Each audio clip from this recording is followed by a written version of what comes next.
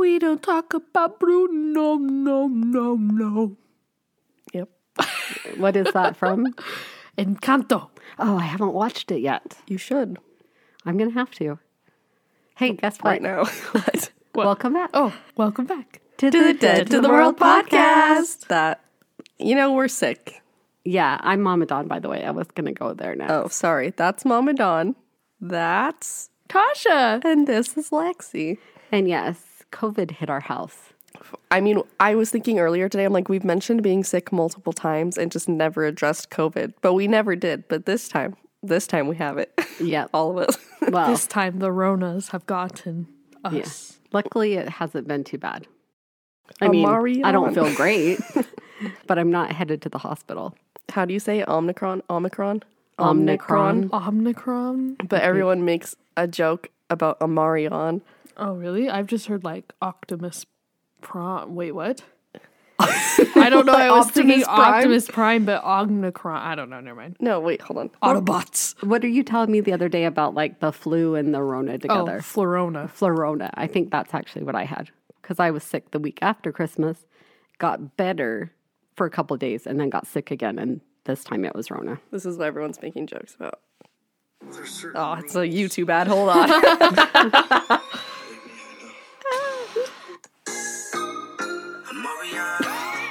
Omarion? You don't get it? Omarion. Like that's the COVID name. Yeah, instead of, oh my gosh, I can't pause it. Omicron. Everyone's like, Omarion. And they start dancing. Okay, we should just cut all of that out. No, it gets to a point though where all you can do is laugh about it. Like you can't. Yes, Ha ha ha. that's not what I mean. I'm just saying. Yes, there's a lot of people that have been impacted negatively, but let me tell you a story. Okay. So Daddy Dell likes to work on cars. So one day he's working on our son Colby's car, and it's a stick shift. We have a driveway that's like downhill. He puts it in the driveway, in the garage. He's working on it. He goes in the house to get something, comes back, and the car's freaking gone. And he's like, oh my gosh, did somebody steal the car? And he goes outside. All of a sudden, he sees this like big puff of dust and stuff. It popped out of gear, rolled out of our driveway, across the street, and through our neighbor's concrete fence. And when he called me to tell me about it, I just started laughing. And he was so mad because he's like, why are you laughing? This is so bad. And I'm like, what am I supposed to do? Like, that's freaking hilarious. I just have to laugh about it. Don't want to cry about it. So COVID is your concrete fence. It is. COVID is the concrete fence. And we're going to run our car right through it. No, I think she's the concrete fence. COVID is the car. Oh, I guess that would make more sense. Kind of getting bulldozed over right now. Moral of the story of what she's trying to say. It's bad and it's affected a lot of people negatively, but at some point, we're in season 3 of COVID. We just have to laugh about it sometimes. Yeah. Well, and it's just not going to go away. So you just kind of have to live your life and hope things just continue to get better instead of worse. Based on my little Omarion, me thinking that was funny, clearly I've been spending a lot of time on TikTok since I've been stuck at home with COVID. Yeah, we've been quarantining for a No, while. you know what's on TikTok? What? Tell me about that, Bruno. I gotta On know your that, Bruno. TikTok. Well, I guess maybe we could get started. What are we talking about today? Insomnia. I literally forgot. That's embarrassing. That was hilarious. Lexi's face was like she was like stage fright. Because she was looking at me as if I needed to say it and I didn't remember. I don't know. It seems like you've been announcing it quite a bit lately, so I just like look to you to do that. But I think actually Tasha's starting today. Insomnia. What order are we going in? Am I, ma'am? Sorry. Am I the middle? I don't know. I mean, mine's the longest part, I think. So you're in the middle. What? I don't want to go last. I'll go last. It's fine. Oh, okay. Yeah. I'm not the loser this time. Okay, fine. I'll be the loser with the best story. We'll see. We'll let them decide. Hi, my name's Tasha. Oh, wait. I'm sorry. That reminded me of something funny I have to share. Our friend Katie, nailed by Katie, on Instagram that we've talked about. She Snapchat me the other day, and she's like, every time Tasha says, hi, I'm Tasha, she thinks of Backyardigans.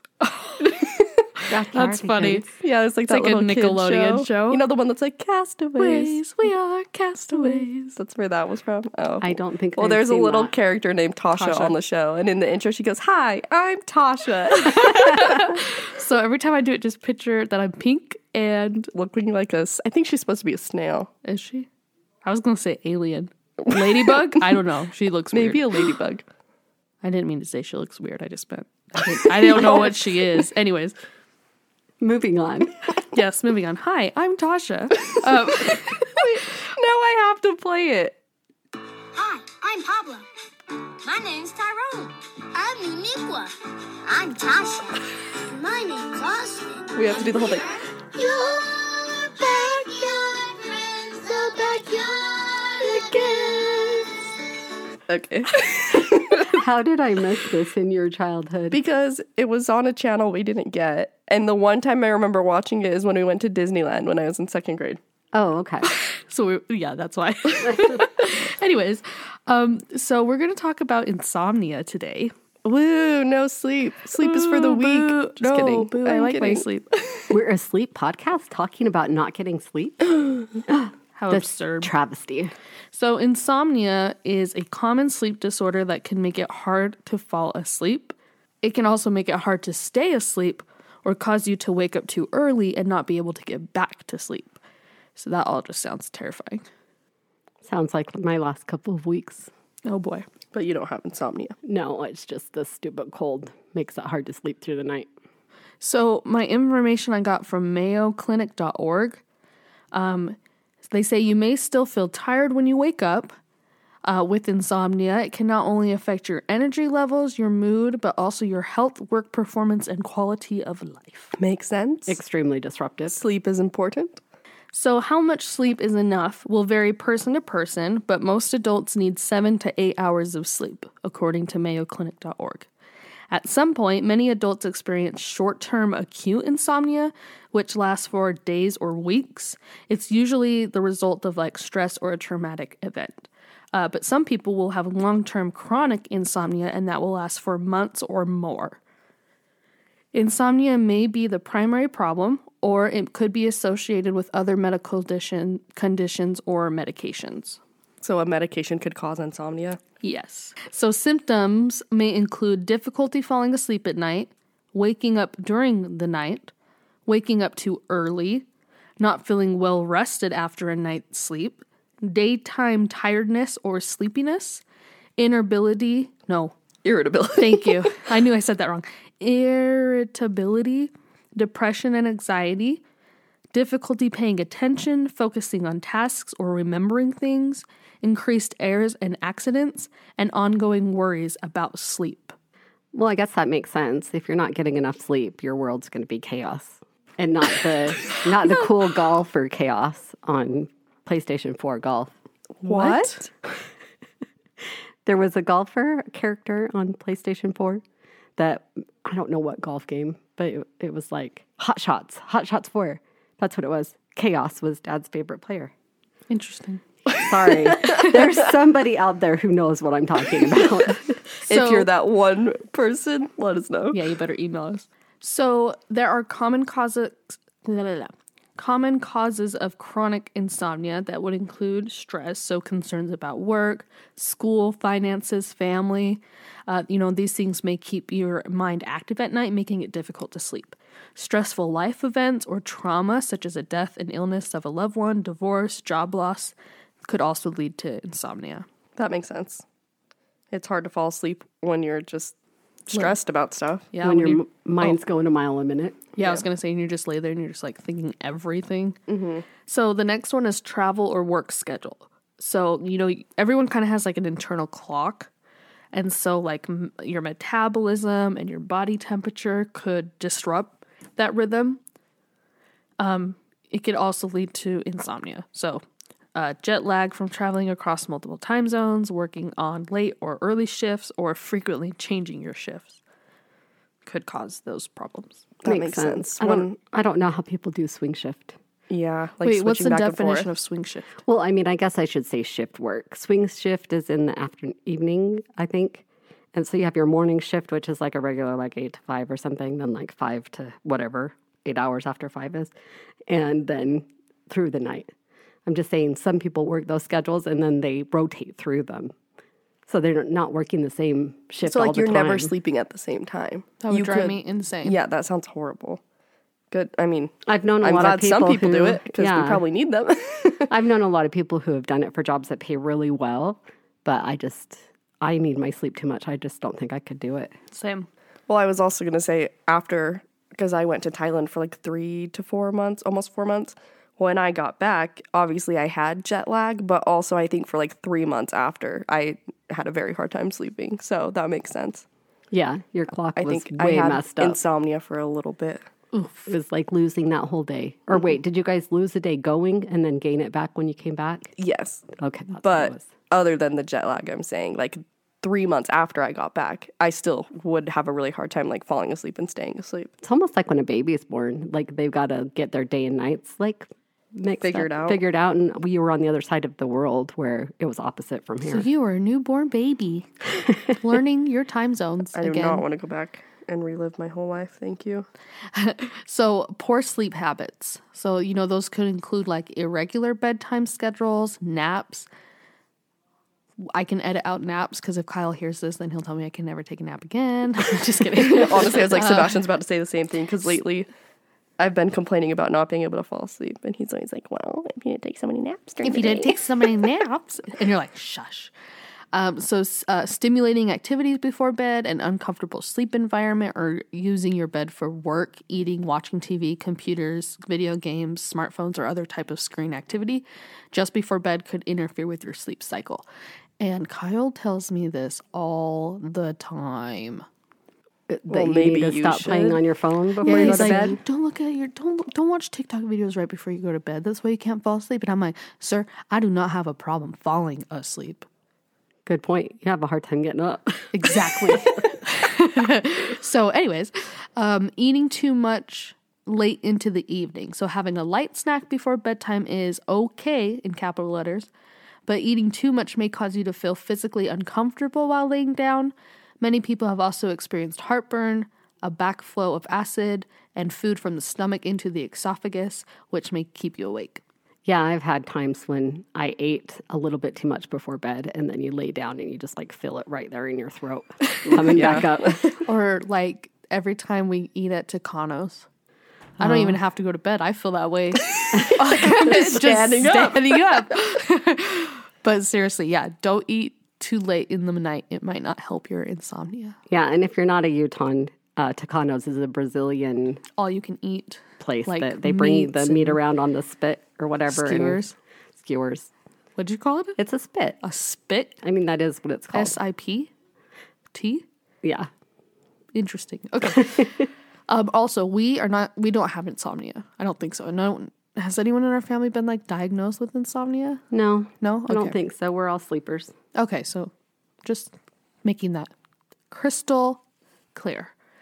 So insomnia can become more common with age. So as you get older, you may experience like a change in your sleeping patterns. Often you might become less restful. Noises or other changes in the environments are likely to wake you up. With age, your internal clock often advances, and so you get tired earlier in the evenings and wake up earlier in the mornings. And the older generation still needs the same amount of sleep, though, as younger people. So therefore, it causes a higher effect on them Yeah. because they're losing more sleep, but they're still needing the same amount of sleep when they were younger. I have a question. Yeah. How come? Okay, because these people are sleep people, whatever, this website. They're smart, scientists or whatnot. Org. Excuse me. And they just said you still need as much sleep when you're older as you did when you were younger. And I was asking Sebastian this last night because I was thinking about it. I was like, how come when we're young, we take multiple naps a day, like when you're a toddler, even like when you first go to like preschool or daycare or whatever, they have you take naps. And then one day out of nowhere, they're like, no, it is unacceptable to fall asleep in the middle of the day. No naps. Well, it's because when you are a child growing so fast, you do need extra sleep. Like a baby needs way more sleep than an adult. So I think it's just once you get to where you're not just growing so fast, you don't need as much sleep anymore. Oh. So I don't think they mean like a baby, like an elderly person needs as much sleep as a baby. No, it's like a regular adult. When you're a 20-year-old needs the same sleep as a 50-year-old. Okay. I think that's what they mean. Okay, I see where I am mistaken. Okay. Well, it made me think, though, my mom, as she was getting older, she'd wake up at 5 o'clock in the morning, and then she'd just fall asleep all day long. And then she'd watch TV at night till like 1 or 2 and then sleep. It was like it wasn't consistent sleep. Weird. But I think that also comes with not really having anything to do. I was going to say, like, if you don't have anything to do, of course, you probably would fall asleep more throughout the day because you're not actively, like... You're not like, oh my gosh, I got to get this done. Yeah. You know, the kids are coming home from school. I've got to get the food done. That's me in life right now. I fall asleep every other second without trying to. So, changing in activity, you know, when you get older, you may be less physical or like socially active. The lack of that activity could interfere with a good night's sleep. So the less active you are, the more likely you're able to take daily naps, which then could interfere with your sleep at night. Yeah, that's So exactly we what I just said said. about my mom. Exactly. So that was perfect. And then also changes in health. So chronic pain from conditions such as like arthritis or back problems or depression, anxiety can interfere with sleep. Issues also could increase with like needing to urinate during the night, such as like a prostate or bladder problem. It could disrupt your sleep. Sleep apnea, of course, and restless leg syndrome are also common with your age. We'll have to do an episode on restless leg syndrome because we keep talking about how it's a parasomnia too. And we haven't talked about it like in full length. I don't think I'd say I have restless leg syndrome, but you know when you get that restless leg feeling and it drives you insane? That you just keep moving around? Yeah, and like it does cause me not to sleep sometimes. Because you have to keep moving. I think that is restless leg syndrome. Oh, so maybe I have that. I don't know. Maybe you should go to the doctor. Maybe I should. That's right. Go to your healthcare professional. Also, real quick, in here, you know, I mentioned arthritis. Is a chronic pain, you know, whatever. I thought Barrow might have had arthritis in one of his little paws. Oh, That's my male cat. We took him to the vet today, actually, and what'd they say about him? they just said that they think he's got some type of nerve endings or something in his paw, and so it's hit or miss. Like, sometimes it hurts and sometimes it doesn't. That's why sometimes he limps and sometimes he doesn't. Oh, poor boy. I know. Let me share a story, though. We got him a medication, so it's okay. Sorry, I hit the microphone. I'm not saying that your cat is faking it. Oh, Let me make that clear. What I am saying is there was a phase where Tucker, my dog, used to limp randomly. And we were like, okay, there's something wrong with him. We took him to the vet. They told him nothing really seemed wrong, but maybe he was having some kind of nerve pain or something. So they gave us some medication and he still was limping. So we went back a while later and they're like, well, we could try acupuncture. Like, that helps animals sometimes. So we're like, okay, yeah, let's do that. And then $1 million eventually, later, just kidding. yeah, honestly, very expensive. And then if that were to work, we would have had to keep bringing him back like every so often to keep getting acupuncture. Well, eventually we learned that he was faking it because he thought if he limped and we thought his paws were hurting, we wouldn't cut his nails because he didn't want his nails to be cut. How did you guys figure that out? It was just like every single time his nails started getting longer, he would do it. He'd limp. He would limp and then freak out when we wanted to cut his nails. And then after that, he's fine. And then a couple weeks later, when it was like starting to get around the time where he could tell it was getting long enough, we're going to cut him. He's like, oh, Oh my gosh. my that's- paw hurts. Oh, no. But literally, animals are just like children. They'll see what they can get away with. Totally. But I'm one, like, if they can't actually find something, I'm not saying he's faking No, it, I but know. you never know. Yeah, they did say, why are we off on this? I'm sorry, totally sidetracked. But It's they okay. did say that like an x-ray wouldn't really show anything because it's like within the like soft tissues. Mm-hmm. And so they gave us some gabapentin, which is a pain medication, for him to just give him like, I don't remember. Kyle technically took him to the vet, so I don't remember. I wasn't there to hear everything. Yeah. But basically to give him to just help with pain. And then he said like within a year it probably would just go away. Oh, okay. So Well, good. yeah, nothing serious. Not arthritis. Arthritis. I said that weird. Also, I just want to clarify, if he still was doing this and I thought he was in pain, I would definitely keep taking him to the vet. After like 2 months of us cutting nails and us not babying him about it anymore, he stopped doing it because he realized it wasn't going to prevent anything. He realized my parents are going to make me do what they make me do. So I just want to clarify, he's not still limping around and I'm just like, you're faking it. You just will have to deal. No, he is a runner for a corgi. Holy crap. He zooms quite a bit. He zooms. So, did I mention medications yet? The last thing you talked about was arthritis, and then we went on that whole tangent. Oh, that's right. Okay, so my next one is medications. So older people typically would use more medicational prescriptions. I think just medication in Yeah, general. or prescription drugs. Medicational.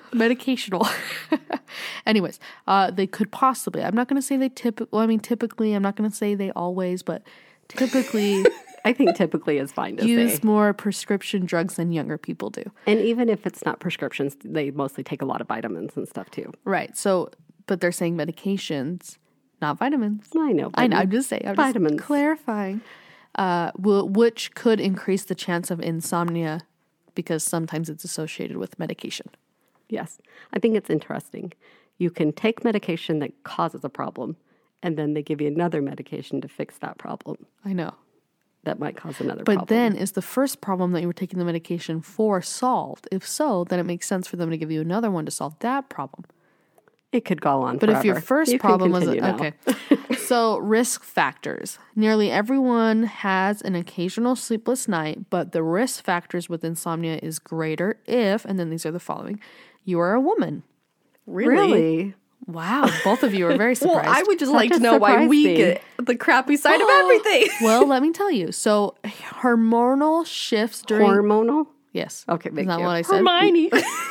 Or hormonal? Hormonal. I can't even say it now. Hormonal?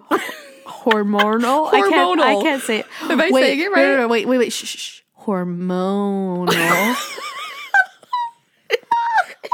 It doesn't even sound like a real word anymore, though. Hormonal. Is that it? keep going. Okay, sorry. Hormones in your body that shift during your menstrual cycle and in menopause may play a role. During menopause, night sweats and hot flashes often will disrupt your sleep. Therefore, insomnia is very common in women and also with pregnancy. I've been with that hormone thing before I had surgery. Mm-hmm. I had to stop taking estrogen, which I'm on because I'm on. Anyway, nobody needs my medical history. But I had to stop taking it because I think it's something to do with blood clots. So I had to stop taking it for 1 month. And then I had to postpone the surgery. So then I had to stay off for another month. Oh my gosh, talk about the night sweats. And I know exactly what they're saying. It was hard to sleep. Next one is if you're over the age of 60, just because of changes in sleep patterns and health could increase insomnia. Your mental health disorders or physical health conditions may also play a factor here. I don't know what word I was going for. Anyways, impacting your mental and physical health could disrupt your sleep. If you're under a lot of stress. So stressful times, events can cause temporary insomnia, and major or long-lasting leads of stress. A major or long-lasting stress could lead to chronic insomnia. Makes sense. So And then, it's like you almost are under so much stress, you become an insomniac, and then maybe Basically. it's hard to go back to normal. Yeah, exactly. And then also just very general, very basic, just not having a regular schedule. So changing shift works. Oh my gosh, my words are all backwards today. Changing shifts at work or traveling and disrupting your sleep/wake cycle. No, it makes perfect sense. Okay, that was my introduction for insomnia. I hope we all are kind of on the same page. I do have one story, so I'm going to share that, and then we'll move to Lexi. Okay. So my story is by Crypt Today on Reddit, and this was posted 9 years ago. I am an actual insomniac. I haven't had a non-medicated sleep since I was 16 years old. Wow. Does it say how old they are? No, at least not that I saw. At my worst, I was prescribed, I don't know how to say this, Riponol. It's the date rape No, I think it's drug. something that. Go ahead. Anyways, it's the date rape drug. Date rape Drug. Yes, I can't even say that right. And basically they go on to say, it was just to allow my body to rest as nothing else was helping. I was or am not on any other drugs currently, and I sleep every 2 to 3 days. That would be miserable. Yeah, can you imagine sleeping only every 2 to 3 days? No.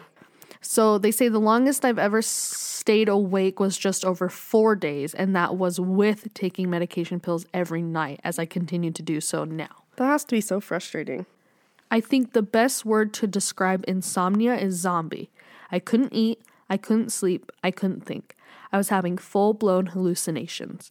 I remember staring at shadows on the wall and seeing them moving. If I stared at an inanimate object, the outlines of them would wiggle and they'd slowly transform and merge with other objects around them. The colors were always wrong. Everything looked like it was made of teeny little static cells, and those cells were moving like under a microscope. Or if you're really stoned. Interesting. I was scared of everything. The teeniest, tiniest of noises would make my heart jump out of my chest. I felt really, really sick. I had a bad headache. I was extremely irritable and found almost everything intolerable. By the end, I was completely paranoid of ghosts and demons, despite not really believing in them. I was scared to go anywhere in the house without my dog. Thank goodness for my dog. That animal literally keeps me sane in my insanity.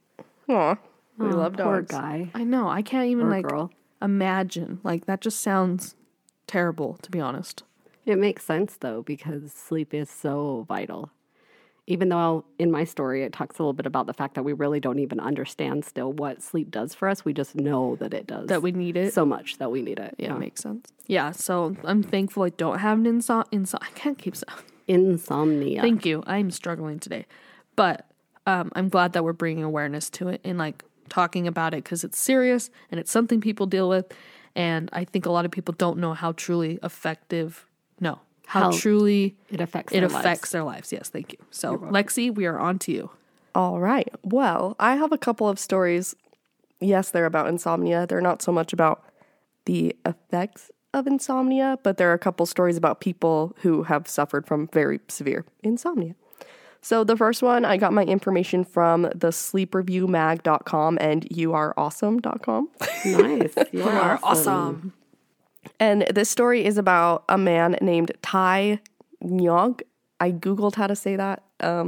That's the only time I'm going to say it. And it's Vietnamese, It's right? Vietnamese. Don't ask me to say it again.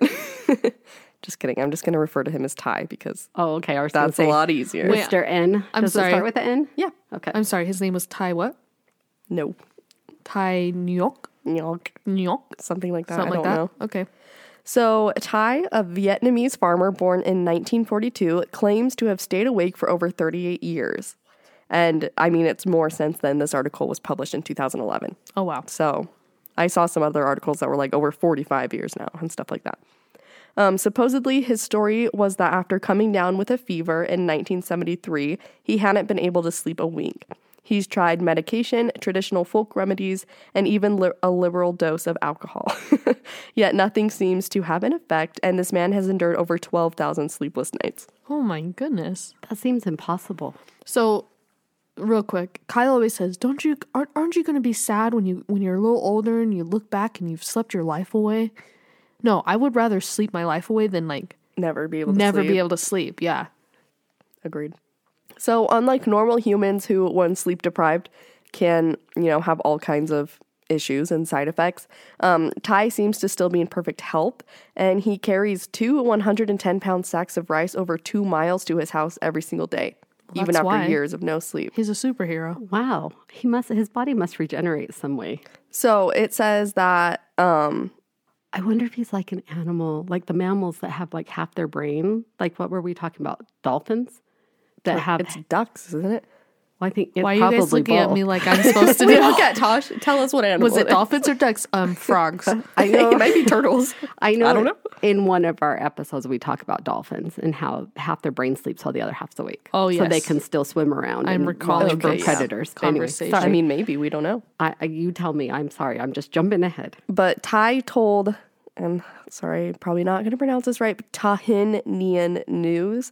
I don't know if the insomnia has impacted my health or not, but I'm still healthy and can do the farm work normally like others. And then the physician... The fish? I'm trying to say physicians. Oh, physician. The physicians who have examined him claim that he is in perfect health despite the evidence of a slightly impaired liver function, which wow. I'm going to assume came from him trying to drink to go to himself sleep.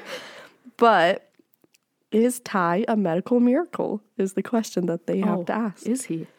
Some researchers think not, and Dr. Wadwa, I'm sorry, you guys, Wadhwa. I don't know how to say it. I think you were saying it right. So this doctor believes that some insomniacs lack the ability to observe the difference between sleeping and being awake. And consequently, Ty may be actually having micro naps, which are naps that only last a few minutes each, and be completely unaware of ever having them.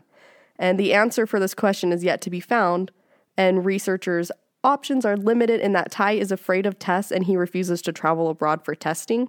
So they really can't do any more research on him specifically, but obviously that doctor's saying their best guess is he does take tiny little naps here and there without noticing, and that's why he's okay. Yeah, I was going to say because, well, I mean, my story talks a lot about people who can't sleep and they are not okay. Yeah. Well, I was going to say, I think we've touched on this because I remember sharing the story once about a man, can't remember where he was at. Oh, man. Can't remember where he's located. Somewhere like London, England, I don't know. I was probably way off. Across the ocean. Anyways, and he would go to the store and shop when he didn't know he was sleeping. You remember that? Yeah, the insomnia episode. I mean, That's this episode. I meant the narcolepsy episode. Oh, that's right. Anyways, I couldn't remember even It's okay. So it was the guy who was having narcoleptic episodes and buying stuff at the store. Yes. That's what I'm you're just talking saying about? that reminded me of this. Oh, like he the didn't micro know naps? he was sleeping. Could just be sleepwalking too, I guess. You Yeah, just don't it know could you're be. sleeping. Yeah, but you know, have you ever fallen asleep without realizing that you fell asleep? Yes. So if it literally only is for a couple, 1 minute, you might literally not notice that you fell asleep. I think that's what they're saying. Mm-hmm. He might just be sitting in a chair and he's just chilling, but has fallen asleep for a few minutes and just doesn't know. Gotcha. Could be. I don't know. But They don't know either. apparently, if he lays down at night, though, he doesn't ever feel like he really falls asleep. yeah. He just lays there. And I think at this point he doesn't try. That would make sense. So, okay, so I have one more story. It's from communitynews.org. And it's about a man named Albert Herpin, and he was known throughout the world at the time as the man who never slept. So Herpin was a local legend for nearly 50 years, from 1904 to 1947. And he was known in newspapers as Trenton's sleepless wonder when they first started writing stories about him. The story is part history and part folklore, and that's because it was at a time, technically, when there wasn't enough scientific studies that they don't really know for sure how accurate It is? or how truthful he was, basically, Oh, Makes okay. sense. about not being able to sleep. Gotcha. He was the subject of frequent newspaper articles in the early 20th century, as well as an entry in Ripley's Believe It or Not and other encyclopedias of questionable facts. Interesting. And as late as 2017, a local author, Robert Quinn, wrote a semi-fictional account of Herpin's life, and he titled that book, The Man Who Never Slept. Interesting. The story captured imaginations for obvious reasons. If Herpin's claim was to be believed, he would be superhuman. And in fact, biologists have yet to find a single animal that does not sleep in some form or another. Because of sleep's many evolutionary disadvantages, it stands to reason that it performs an essential, if not completely understood, biological function, and that going without it for too long would be impossible. Yet Herpin claimed to have done just that, and could there be any grain of truth to the legend? Who knows? Sorry, I thought you were going to say. You look like you're going to say something. She's like, pause. Who knows? So Robert Quinn, who wrote the book, The Man Who Never Slept, went and did some pretty deep research about Al Herpin's life, and he found quite a few inconsistent pieces of information. Inconsistencies? Yes, inconsistencies in the articles published about him during his time. So some of the weird things he found was that his year of birth reported in the newspapers was incorrect, and he actually somewhere along the way changed his name from Alexander to Albert. Interesting. So the dates weren't accurate. His name wasn't really accurate. So therefore was the claim accurate? Exactly. And then the article continued, there is very little evidence to suggest that Herpin was studied under rigorous scientific scrutiny that would say one way or another if his claim of not sleeping was true. If doctors who examined him made any records of such a study, they remain hidden from the eyes of history. It is plausible, however, that he did stay awake for a week straight at least. The current world record for a healthy person staying awake under scientific scrutiny belongs to Randy Gardner, who was a 17-year-old in 1964, and he stayed up for 11 days for a science fair project. Funny, I believe you spoke about that. I did a whole episode about that one. Wow, fancy. What was the name of that episode? Do you remember? I think it was our Curious Sleep Stories episode. I think you're right. I love that you guys can remember all of that. Some of us got good brains. I was like, when was that? And then you guys are like, oh yeah, that, yeah, thank you. If I'm like trying to go find something I remember we talked about. Mm-hmm. Anyways. So anyway, to sum that up, this supposedly Al Herpin, who was supposedly born on a certain date that isn't correct, claims that he didn't sleep for years. But they are saying the only proof that they have is that he didn't sleep for a week. But I still thought that was an interesting story about insomnia. Yeah, and an interesting book to read if you wanted to read about that subject. Yeah, so there is the book, and then the person who wrote this article, it doesn't say their name, but they have a podcast. So at the end of it, they said, listen to our podcast for more about Albert Herpin and whether or not it's possible he went decades without sleeping. And the podcast is called Forgotten History, hosted by Dickon Hyatt, and it's available on every major podcast platform. Ooh. Just like ours. Yes. Sweet. So if you're interested in hearing more about that specifically, they talk about it. Oh. So I talked about it from their revised version of talking about it. I was just saying shameless plug. Well, Dead to the World podcast on our own podcast. You're already listening to us. Correct. All right, Mama Dawn. Well, speaking of a podcast that gave us ideas for this episode today, there is a podcast called Medical Mysteries, and they talked about the subject I'm going to talk about today. So that's where I got it from. And then the article that I'm using to reference is a NewYorkTimes.com article, and it's called The Venetian Family Curse. Ooh. Are you ready? I'm ready. In 1791, in a small town near Venice, a man named Giacomo was born. Members of his family tended to be physically impressive, powerful with broad shoulders, and still are today. But one day in the fall of 1836, at the age of 45, Giacomo fell mysteriously ill. He began to suffer from dementia. Eventually, he was confined to bed, laying awake in torment. Then he died. Oh. Giacomo had 3 children who survived infancy. One of his children had 6 kids. Over the next century and a half, his descendants flourished. His family members would become prominent doctors and businessmen in the new state of Italy. One even owned 130 apartments in Venice, including a palazzo on the Grand Canal. But running parallel with the family's affluence was an eerie record of premature death. Parish books over the decades noted oddities like epilepsy and fever and nervous gastric fever as reasons for death. Later, family death certificates would name meningitis, Economos disease, presenile dementia, leukoencephalitis, alcohol encephalopathy, and ictus, which I don't know what some of those are, as reasons for death. Yeah, I don't know what some of those are either, but... So basically it just means nobody knew what they were dying from. So the doctors would just write whatever sounded good at the time. Interesting. In fact, the cause of death was always the same, fatal familial insomnia, or FFI, which is a genetic disease that was not formally identified until 1986. In its vanishingly rare, and for a time the Giacomo's descendants were the only people on the planet known to have it. So since 1986, they have found 30 other families. Could you imagine having a disease that they can't find? You're like the only family that has it. Yeah, That's really weird. I'd be like kind of stressed out a little there. Mm-hmm. The course of symptoms for FFI, as the disease is known, is grim. In the typical case, one day in your early 50s, you suddenly can't sleep through the night.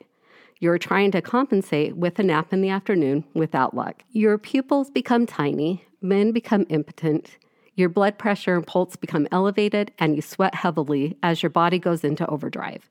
Over the ensuing months, you try desperately, incessantly to sleep, sometimes closing your eyes, but never succeeding in falling into more than a light stupor that provides no actual rest. Inside your brain, the traffic light and control activity is perpetually green. A downward progression ensues as your ability to balance walk or speak disappears. Perhaps most tragic, your ability to think remains intact. You often know exactly what is happening. At first, you can talk about your agony, even write it down.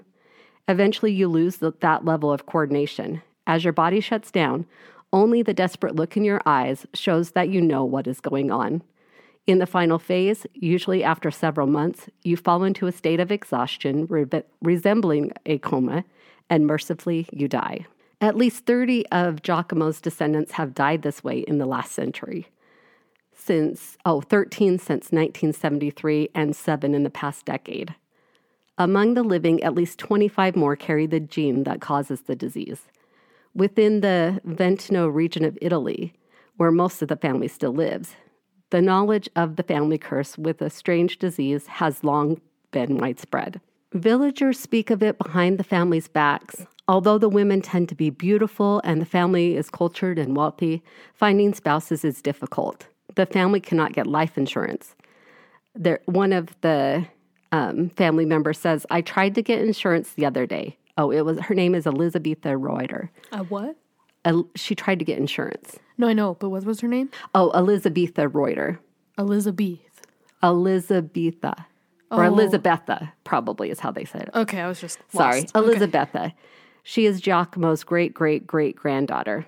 And after filling out the form, the woman in the office asked, "So what stage are you in the family disease?" In the mid-1980s, Italian newspapers got a hold of the story of Elisabetha's family. Elisabetha's? I want to just say Elizabeth, but But I don't think it's family. Elizabeth. No. They pounced on them. Here was a wealthy family with a problem, sleeplessness. So exotically un-Italian, there is no easy word for it in their language.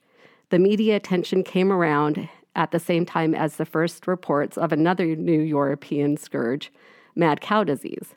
Neighborhood children came by Elisabetha's home and made mooing noises. The family suffered a deep upset, and Elisabetha herself endured a psychosomatic attack of insomnia. But in their cruel way, the local children had intuited something important. Their hunch that mad cow disease and the fatal familial insomnia was somehow connected would turn out to be right. Indeed, this realization would fundamentally expand our understanding of the disease.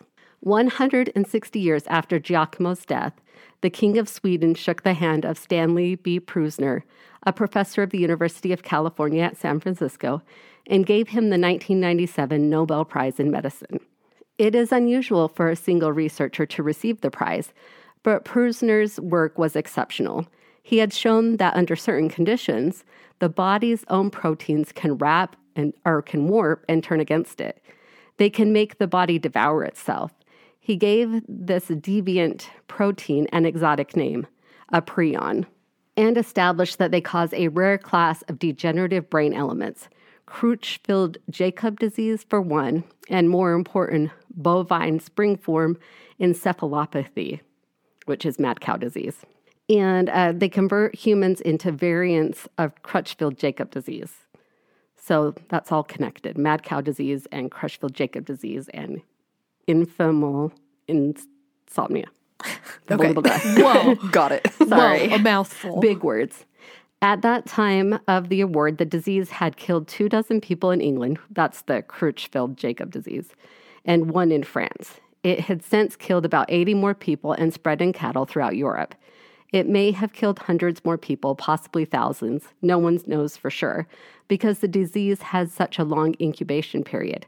Mad cow disease put Prusner and his prions on the map in a way that a single family in Veneto could never do. But how did Prusner demonstrate that a misfolded protein could cause a disease? His key experiment was simple. He took the material extracted from brains of members of Elisabetha's family, who had died of FFI. He then injected this material into the mice, genetically altered to produce human prions. The mice developed FFI, and he performed the same experiment with brain matter from Creutzfeldt-Jakob victims and got parallel results. Then he killed the mice and shot prions from them into new mice, and again he got the 2 diseases. So sad that he's using mice because we don't like that, but he did learn something important. The conclusion was clear. Malignant prions can cause disease, just as a virus or a parasite or a bacteria. A bacteria. So, I know that doesn't... Yeah, this doesn't seem that exciting to us, but when I was reading this more, it was like major, major, major news. This was crazy exciting. I think it's interesting that we're talking about all these sicknesses when we have COVID. I know.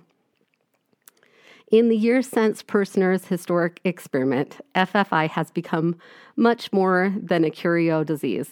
It sits at the crossroads of two new and exciting areas of scientific inquiry: sleep deprivation and prion research.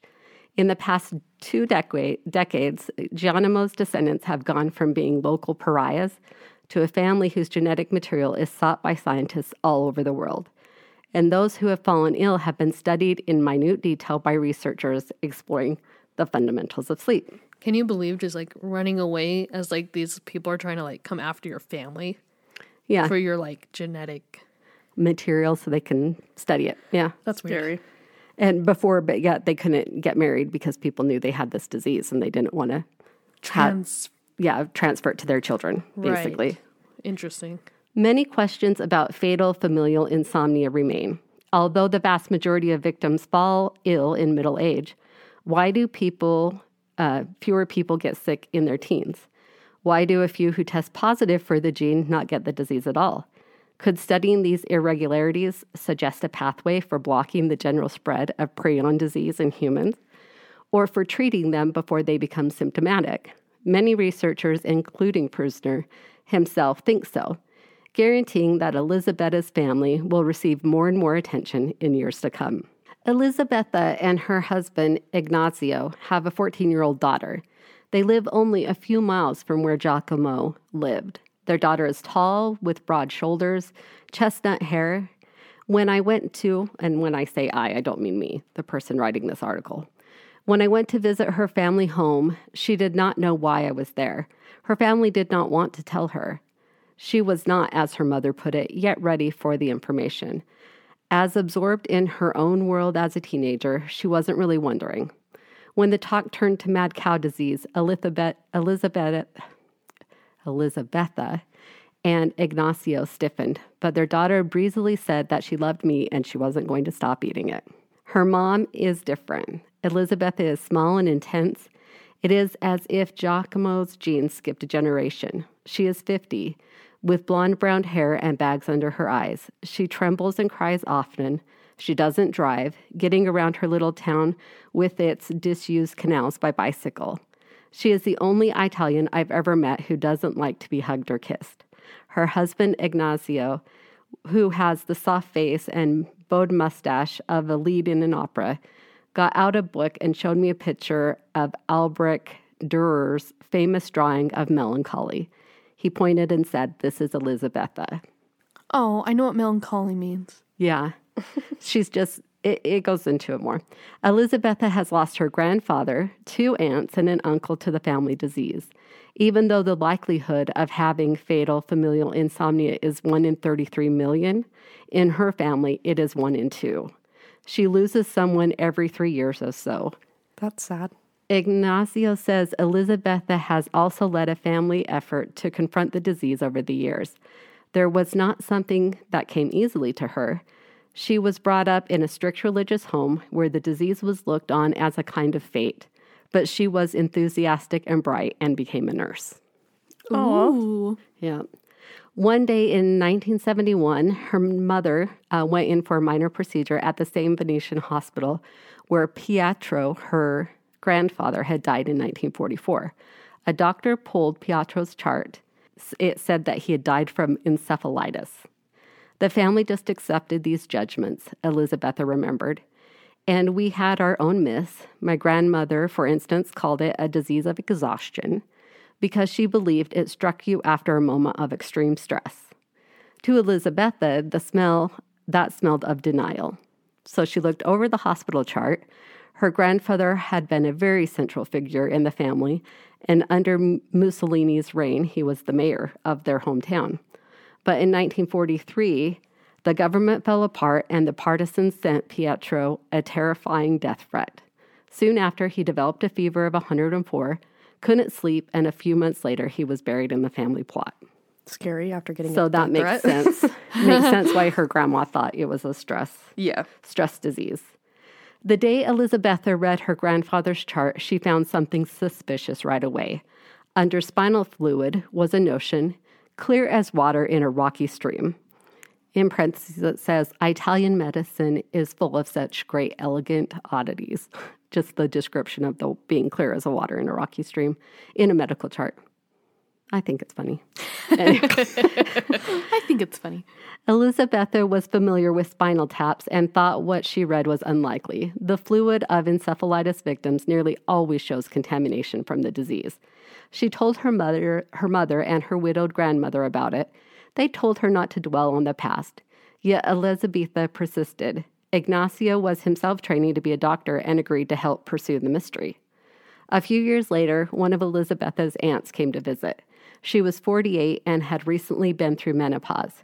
She seemed depressed. She couldn't sleep. She asked Ignacio for a sedative. Nothing helped. The aunt began to despair over her perpetual awakeness and hallucinating. Ignacio and Elizabetha took her to a neurologist in Padua, I think that's how it says, Padua, who diagnosed dementia wrongly. The patient understands everything, Ignacio said of the disease. They know they are trapped in some sort of strange perpetual exhaustion, but their minds are clear. The aunt died soon after, weighing only 65 pounds. Ooh. So they can't eat. It totally messes them up. That sucks. The hospital did an autopsy. I can still remember their coming out of the operating theater, their hands covered with blood, and saying, "Bo."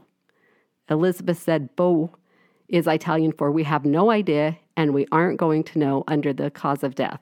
A hospital official put encephalitis of indeterminate origin.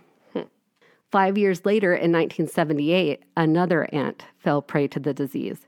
She too died after being examined at Padua. This time, after the autopsy, Ignacio kept the brain. He took thin slices of it and sealed them in paraffin and sent them to a famous neurologist in Geneva, Dr. Johannes Wilde.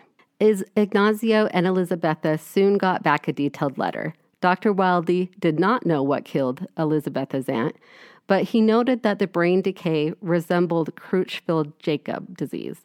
He was confused by a series of tiny lesions in the thalamus. The thalamus serves as a way station for information going from the brain to the body and back. Without it, you could not think coherently or maintain balance. But the thalamus is not known to be associated with insomnia. Dr. Wilde considered the findings incidental.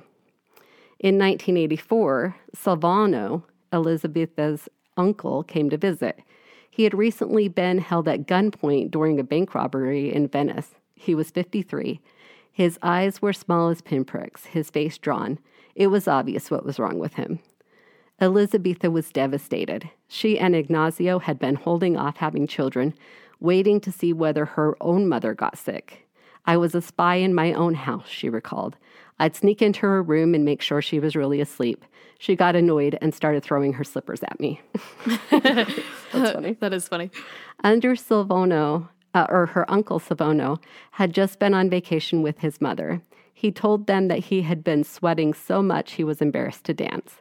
He had always been a terrific dancer, elegant, a pocket square folded in his suit, a ladies' man. He was now impotent. Elizabetha, Ignacio, and Silvano all knew what was next. Though they couldn't prove it yet, they knew that what was killing the family was insomnia. That it wasn't just a feature of the family's Gothic affliction, but it was the key feature. They decided to consult an expert on sleep disorders in Bologna. There was a clinic run by a professor named Ilo Largarzi. Ignacio called him. Would the professor see his wife's uncle? Largarzi asked the family to come the next day. He was a popular teacher at the University of Bologna. He was a playful man with an easy manner, but also determined and willing to think outside of the conventions of Italian medicine. Largarzi vividly remembered Silvano's arrival. He was handsome and broad shoulders. He was a cultivated man. Silvano was given a room with a comfortable bed. A videotape machine was set up to record his behavior, and his head was covered with brain sensors. Brain sensors? Yeah, just like for a sleep study. Oh, okay, like the little suction cup things, imagine? Like, They're just kind of taped on. oh, okay. Yeah. Uncle Silvano was admitted to Lagarzi's clinic in the spring of 1984. Lagarzi showed me the videotapes as his decline. They make for uncomfortable watching. His course is relentlessly downward.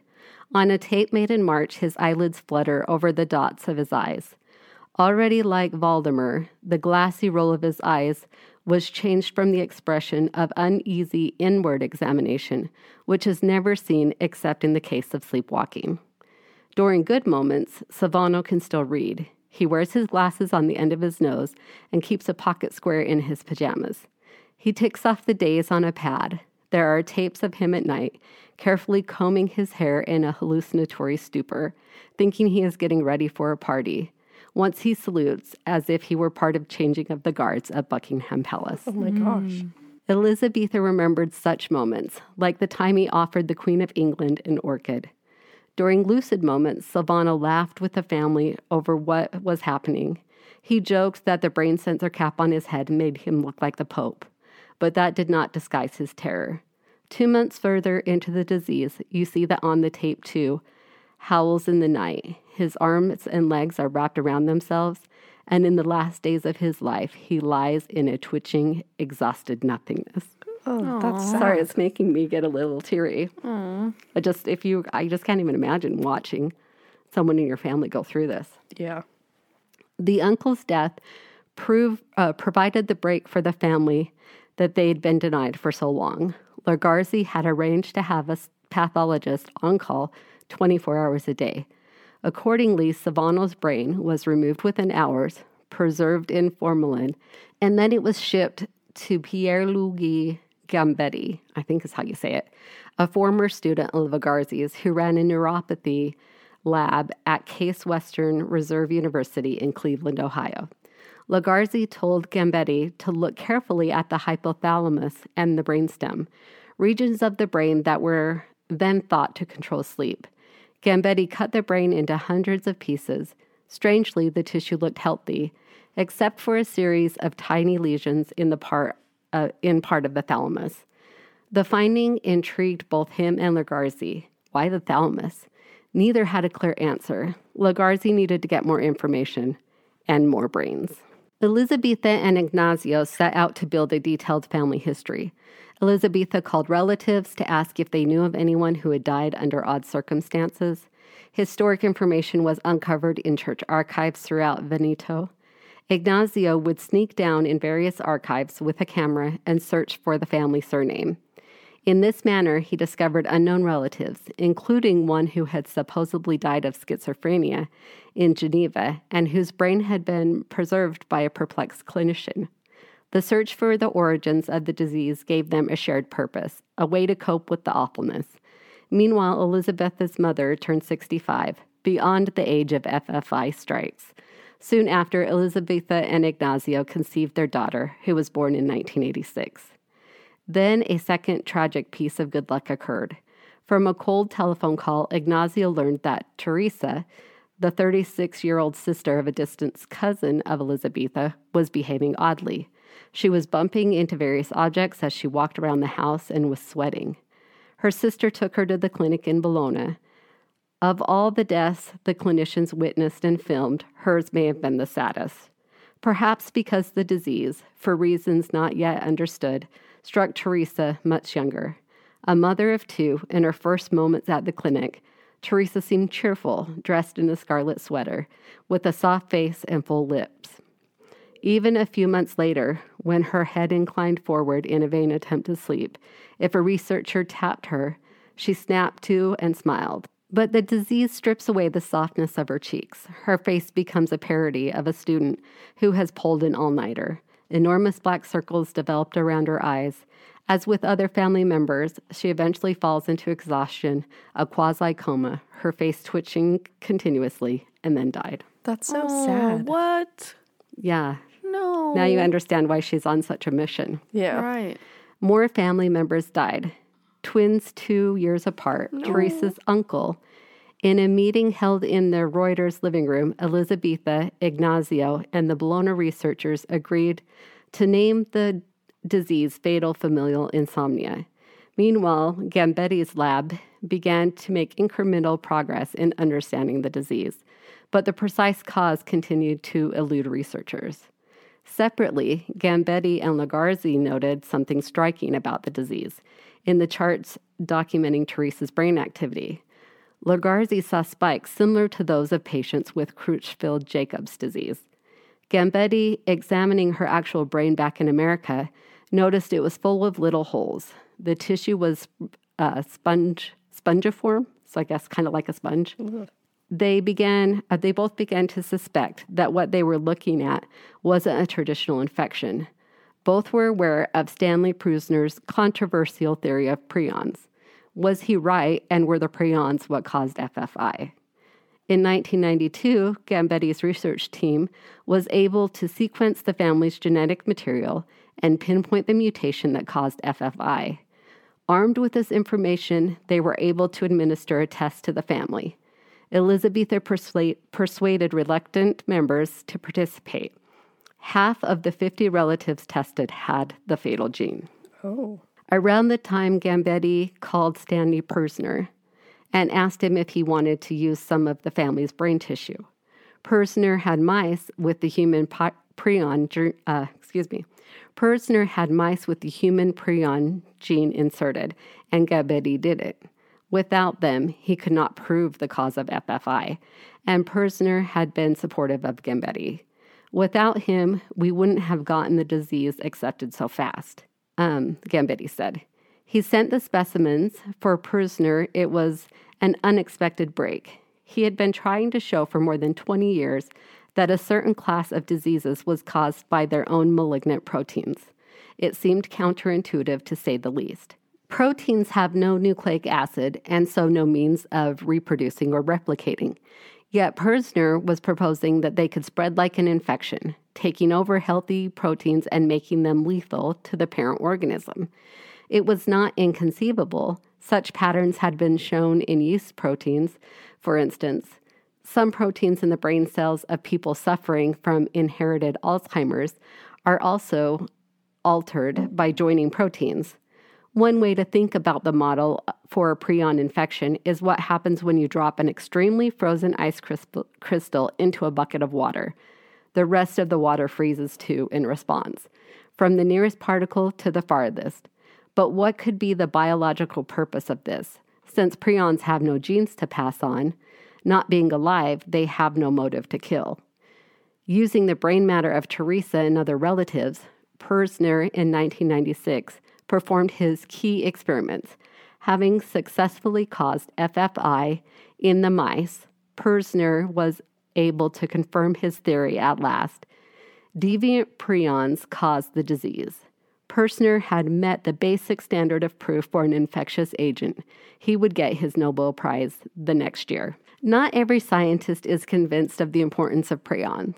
A small group of biologists still believe that hidden in these proteins is some sort of slow virus, something else that is getting into the brain tissue and making people sick. They point especially to the facts that no one has been able to convert a normal human prion into a lethal one in a test tube. Prusner himself suspects that there is some sort of helper protein in this process, which he vaguely calls protein X. But there is an increasing amount of circumstantial evidence to support his basic thesis. For one thing, there is never any sign of infection in those who die from prions disease. No swelling or dead white blood cells or other signs of inflammation. Patients are not contagious in the conventional sense. Nobody in Elizabetha's family has, for example, ever infected his neighbor or his wife or his husband, or her husband.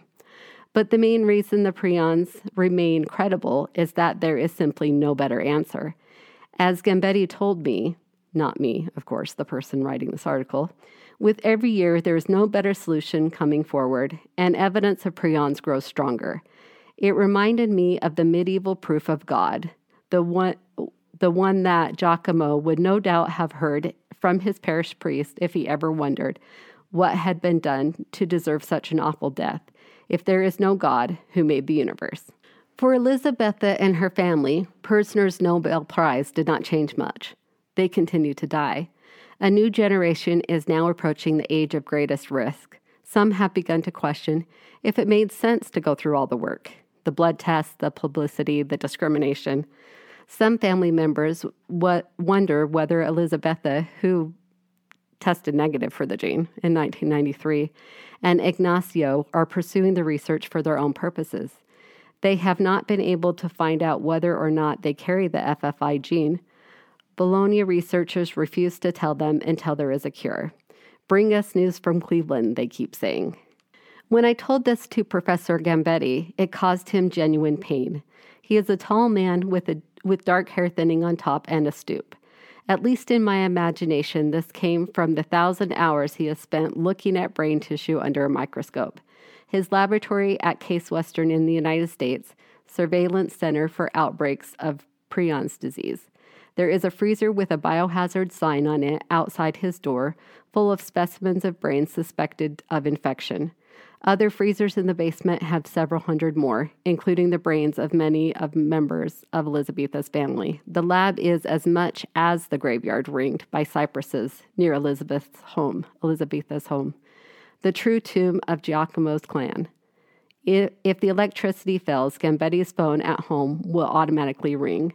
Gambetti's brain trove is one of the largest in the world and of great value. During my visit to Gambetti's lab, he spoke eloquently about the scientific benefit gained by studying the brains of Elisabetta's family. He sincerely regretted the family's distress. The good thing he told me is that research on Prions disease doesn't have to be targeted to FFI to work for FFI. One of his teams, he reported, is working on CJD, which is Crutchfield-Jacobs disease. In another interesting finding, Gambetti's research team has shown the variants of the same prion protein gene can cause FFI and also Crutchfield-Jacobs disease. I got a look at Silvano's scarred thalamus under a microscope, and wearing gloves and a mask, saw mice in whom Gambetti's team has inserted the human FFI gene. If they can figure out how to start and stop the process by which the prions convert other prions, they would not only cure FFI but CJD. They would also perhaps point to treatments for Alzheimer's. Pursener's lab in San Francisco is doing similar experiences again for a cure for Alzheimer's is the ultimate goal there. As he showed me around the lab, Gambetti mentioned that FFI patients also present a remarkable opportunity to understand ordinary insomnia. The functions of sleep is a subject of ancient debate. Does it exist to keep us out of harm's way for part of the day? Or to process newly learned material? To help us forget useless information or to improve immune function? Or is it necessary at all? If sleep does not serve as an absolutely vital function, it is the greatest mistake that evolution ever made. That was written by Alan Reichenstaffen, who is a well-known American sleep researcher. Reichenstaffen. I think that's how you say it. As the videotapes of Elisabetta's relatives make clear, the victims of FFI build up an enormous sleep debt, hundreds of times greater than subjects in sleep experiments have been able to do. We cannot live without sleep. At the same time, this causes catastrophic results that are brought about by very limited cerebral damage, and this almost exclusively in the thalamus. Vast proportions of the brain are untouched. This finding has shocked pathologists and sleep researchers and opened new possibilities for aiding normal insomniacs. If I were the director of the NIHI, which I'm not sure what that is, would pour money into FFI research. National Institutes of Health. National Institutes of Health. Thank you. Let's see, said William Dermott, who founded the Sleep Disorders Clinic at Stanford University. You might get a cure for insomnia. At the very least, we could make our sleeping pills infinitely safer and more practical. We would no longer need to affect billions of receptors the way we do now, said Dermot, to bring about the desired result, safe, deep sleep. As Gambetti himself, he predicts a cure for FFI within about 10 years. It will not be an easy decade for him. When I began this work, he said, I used to think that Alzheimer's was the worst disease you could get. But to see a loved one disintegrate in front of your eyes, and for that person to know it's happening, somehow the fact that this is so rare makes it even worse, it seems to me. I think now even a car accident would be less cruel. Ooh. Ooh, ooh. Okay. Like what? Just ooh. The day before I traveled to Italy, another of Elizabethan's cousins died. She and Ignazio made the family trip to the Cypress Line Cemetery. When I met them, she was still wearing black. The next day, the son of the latest victim called me. He had put down the cause of death of his father as Alzheimer's. He wanted to explain why, and also why he didn't want to know whether he had the FFI gene. It was because of the insurance problems and discrimination, and also, as he pointed out, his voice got tight with grief. The stress of the test might even bring on the disease. Besides, what would I do with the information? There is no cure. Maybe there will be one day, but for now, I'd rather rely on my faith. Yeah, rely on your faith. That's what you should rely on. Sorry, I know that was long, but I found it very, very interesting. It's sad that it's so much death. I just can't imagine. But yeah, so that's why they call it the Venetian Curse, because Yeah, it's just this the one family. family for some reason just has it much worse than any other family. So I wonder if weird. that family still has like descendants. Yeah. They do. Yeah, they're still studying it today. Oh, I missed that part. Yeah, it's still an ongoing thing. So, I mean, when he said within the next year, this was made. I mean, I think it's been 10 years. 2012-ish, you said? 11? I don't remember I when think it you was. said 2011, but I could So- be wrong. I said 2011 about mine. Oh. So you might be Anyway, thinking of that. I don't know when the Anyways. 10-year period is, but it's still something that's being researched. And I Dang. haven't heard that they found a cure, so I don't think it's happened yet. Wow, that's so Dang. sad. So, yeah. So if sometimes you hear of other people's struggles and you're just like, man, I'm so glad I have the struggles I have. So Yeah. I hope that they are able to figure that out, because it's going to help, like they said, with way more than just that Just one then, disease. yeah. It's going to clear up a bunch of other diseases too. Very interesting. So thank you for joining us. Thank you for joining us today.